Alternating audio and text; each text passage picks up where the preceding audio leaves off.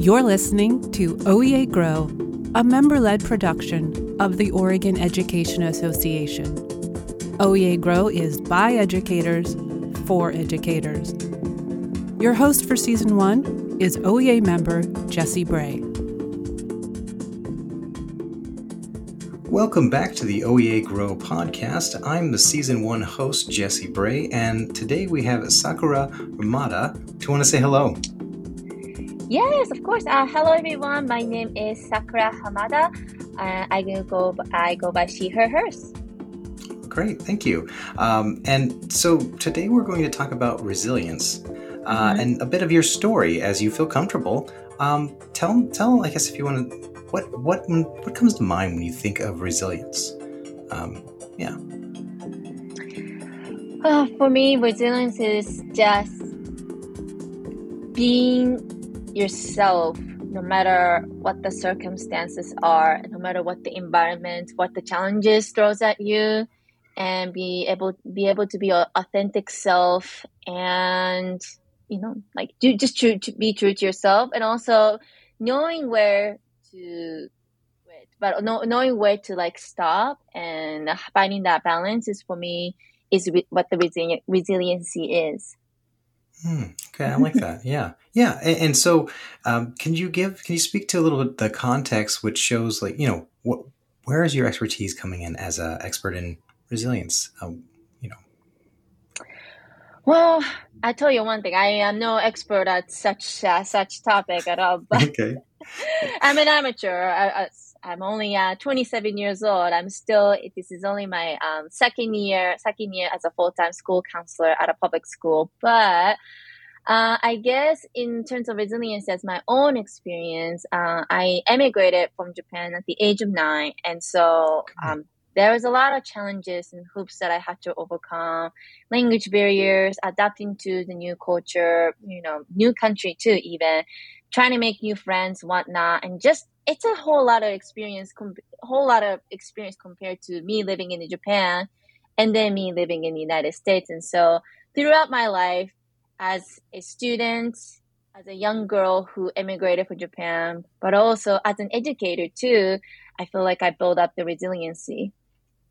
Yeah, that's oh goodness, so many questions about that, and that it is so you came over from how old were you when you immigrated? I was 9. I was 9 years old. Okay, you're 9 years old. So, just curious. So, did you speak English at that point? Were you comfortable with it? Was it a whole brand new language to you? Oh my goodness, no, not at all. To be honest, the only thing I was able to say was basically just introducing myself, just in, out, bathroom, but that was it. Yeah, no, I wasn't able. No, not much comprehension at all. Wow. So at 9 years old, you learned Western culture in basically a ride or die, like sink or swim experience. You just were thrown into it. Wow, exactly. That must have been very stressful for you. Mm-hmm. And so I believe ninth grade, is that about fourth grade? Sometimes it's like third or fourth grade. Okay. Yeah, fourth grade. So many questions, but so you're learning the language for the first time. You're dealing with third, fourth grade curriculum, and I just have to ask, because it was the curriculum outside of the language barrier. Was it easy for you? Was it really difficult?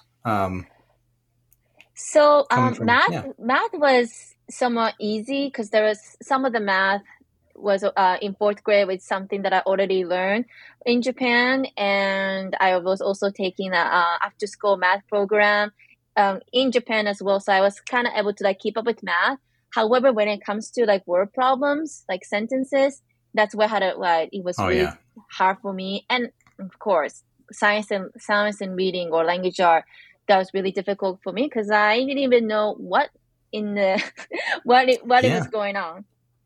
Yeah. I mean, goodness, there's so much adaptation that you have to come when you just come. I have never been to Japan, but I'm familiar with certain aspects of Eastern culture, and I'm sure that's just a massive culture shock to you. What was some of your, I guess, outside the language barrier, what was some of your largest hurdles that you had to kind of overcome, would you say, if you could? Yeah, besides the language, just making friends was Oh, really really? challenging. I mean, I guess like especially when at the age of 9, especially when Hmm. like when you're in fourth grade, kids are starting to build the cliques. They're already building their social network, their community within the school. And so me jumping into this like new school, but also new environment and also new language, it Oh was my really hard for goodness. me to fit in where I felt like I was isolated. I feel like I was an alien from outer space. I was like, who are Oh you goodness. people? You all speak different languages than me. You all look different than I do. Hmm. So that was definitely a challenge for sure. Yeah, I mean that's I mean I'm sure on every aspect from food to Mm-hmm. friendship that but yeah it is that fourth grade is a difficult time, Yeah. and then you're heading in towards middle school, which is oh Mm-hmm. that pre-adolescent age where everyone's kind of just going a little insane because all the hormones are happening. Uh-huh. Um, now, um, when you moved out here, was Mm-hmm. there actually? I'm by here. I'm assuming the Pacific Northwest. Mm-hmm. Is that where you settled? Your folks settled, Yes. Mm-hmm. or your guardians and such? Mm-hmm. Um, did you have a tight knit community? Do you have a community of people that kind of helped you through the resilient time, or? To be honest, not outside of my family network. I think it's just my family. So, my mother and my siblings are the only ones that I feel the most closely tied with. I mean, of course, there was a language barrier and also like cultural differences, but it was really hard for me to just fit into that, at my outside of my network. And so I knew I feel like I only have my family as my backup, like that's all we had at that point, and we didn't even have an extended family living in the Pacific Northwest. We're the only family in Japan that came to the United States, so we didn't really have anyone to turn to. We just only had each other. Oh my goodness! What a brave step. And if you don't Hmm. mind me asking, what was there some of the context that why you moved that you feel comfortable sharing? Do you know why your family moved here? Yeah, so my parents were divorced in Okay. Japan, and so my mom thought that it would just be a good idea for me to move to the United States, and then I could learn English, and then I don't Oh, know, just it was more like why not? Let's give it a try, sort of a thing. wow. Wow. And Yeah. I did not go to school that focused on Japanese. I wasn't placed in like international school, Japanese school. I was just thrown into this public school up Oh in wow. Washington. That's where I used to live in, and whew. My goodness. My goodness. So your folks and like it's a common story. Parents Mhm, get divorced. Your mom just went for it and just mhm, let's go travel as far and different as you could imagine, mhm. and you just dove right in Yes. to Mhm, this culture that you did not mhm, know, which was probably very like you said alien to you, mhm. um, and then somehow you emerged this tender-hearted forward thinking counselor. There's this desire inside of you to do these things for Uh-huh. others. So, can you speak to that and how that relates to your resilience? Yeah. I guess just growing up, like I mentioned before, I felt like isolated. I didn't feel like I belong. I wasn't able to build a network. I feel like no one really heard me, and so I don't know. Being a school counselor, also woman of color too, I wanted to provide that safe space for students to feel like Yeah. they belong, that they have the voice. And sure, I may not speak the language that they speak. I can only speak Japanese and English, and so I don't speak a lot of language that they speak, but I come from the experience that I could relate to them. I Hmm. understand where they're coming from. I know how hard it is to learn a new language, especially English too, because English there's a lot of grammatical like rules and punctuations and all those tenses that you need to grasp, and if you're a non-native speaker, it's really difficult to comprehend that. And so just kind of able to meet them, where they're at and giving them a little like empathy, but also giving them a grace. And also, I don't know, kind of encouraging them like, hey, I used to be where you're at back then. but here I Yeah. am able to speak English pretty fluently. And I went to school and went to college and I got my master's, become counselor. So you can do it too. So hoping that I'm in a way inspire those kiddos too. That's wonderful. So you live by example. That's wonderful, and the fruit of that experience has made you, really an impactful counselor. That is great, and I find that inspiring, because if you think about all the things that we go through in life, but be able to take your struggles of feeling alien, feeling isolated, and be able to pour that into kids. Oh, that's a beautiful work. You're on a small percentage of folks that probably have that calling feeling, and I do think educators do often line up to that, because educators are inherently, I believe that educators are inherently generous and they give a lot. That's wonderful. Okay, so just I have so many questions, but I know we have a small amount of time.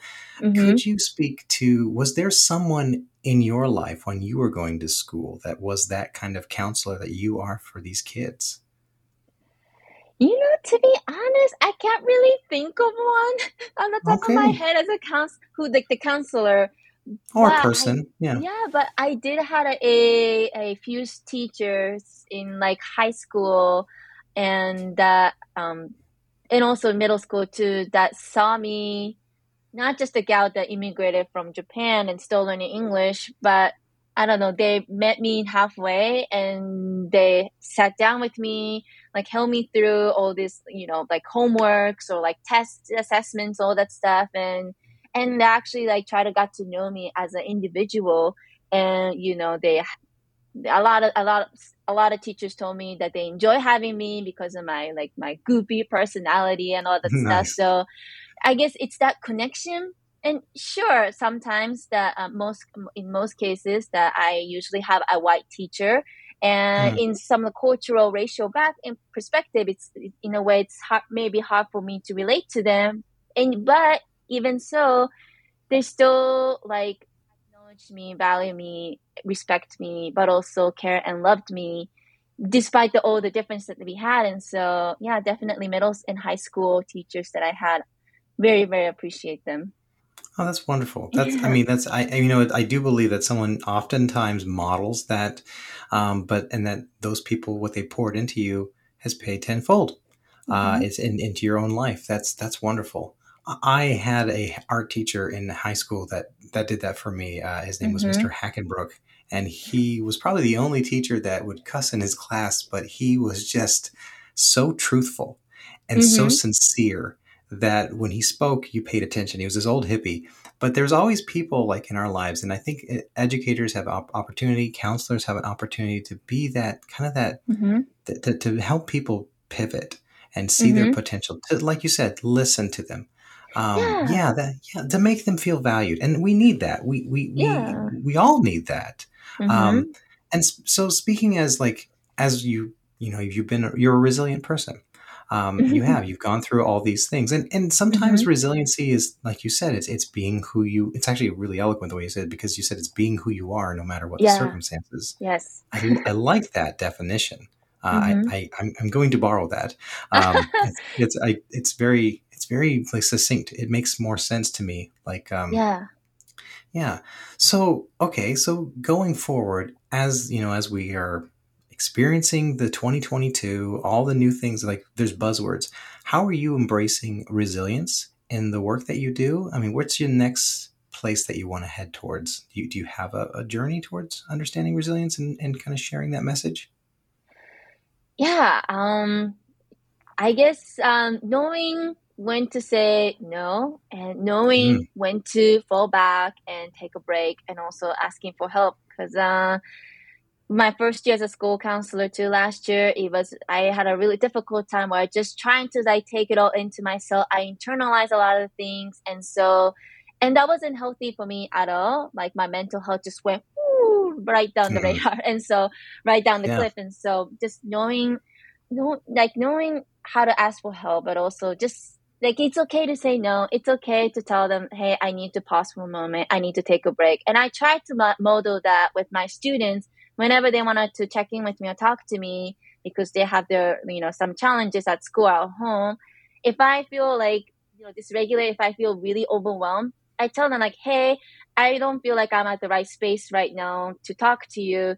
Do you think, is it okay for me to come talk to you like 15 minutes, 20 minutes later?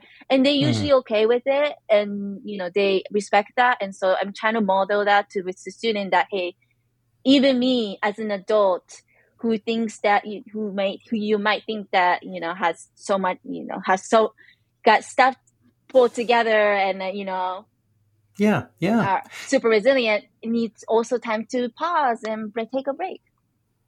That makes sense. I think it's such a true and fair statement because when you're young, and this is an assumption, but when you're young, it's easy to look at adults like they're not people, like they're just an endless vending machine of, I can go and bug them anytime I can, because we're egocentric, but that is, that's very true. To model that it's okay for adults to not be okay, and that we need a mental health day. I really do. I really value that there's more and more schools that are moving towards this, that are allowing children to take mental health days. Yeah.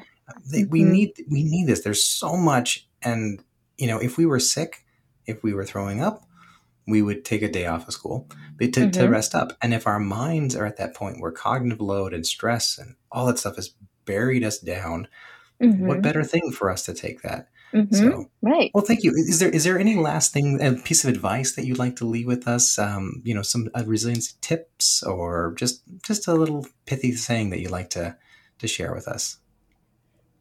Well, always be true to yourself, no matter what the worst circumstances or anything happens, like life throws at you, because life isn't always fair and we all know it. And being an educator is really hard right now, but it's just so important for us to be true to ourselves and being super authentic, because that's what students need at this time, especially now.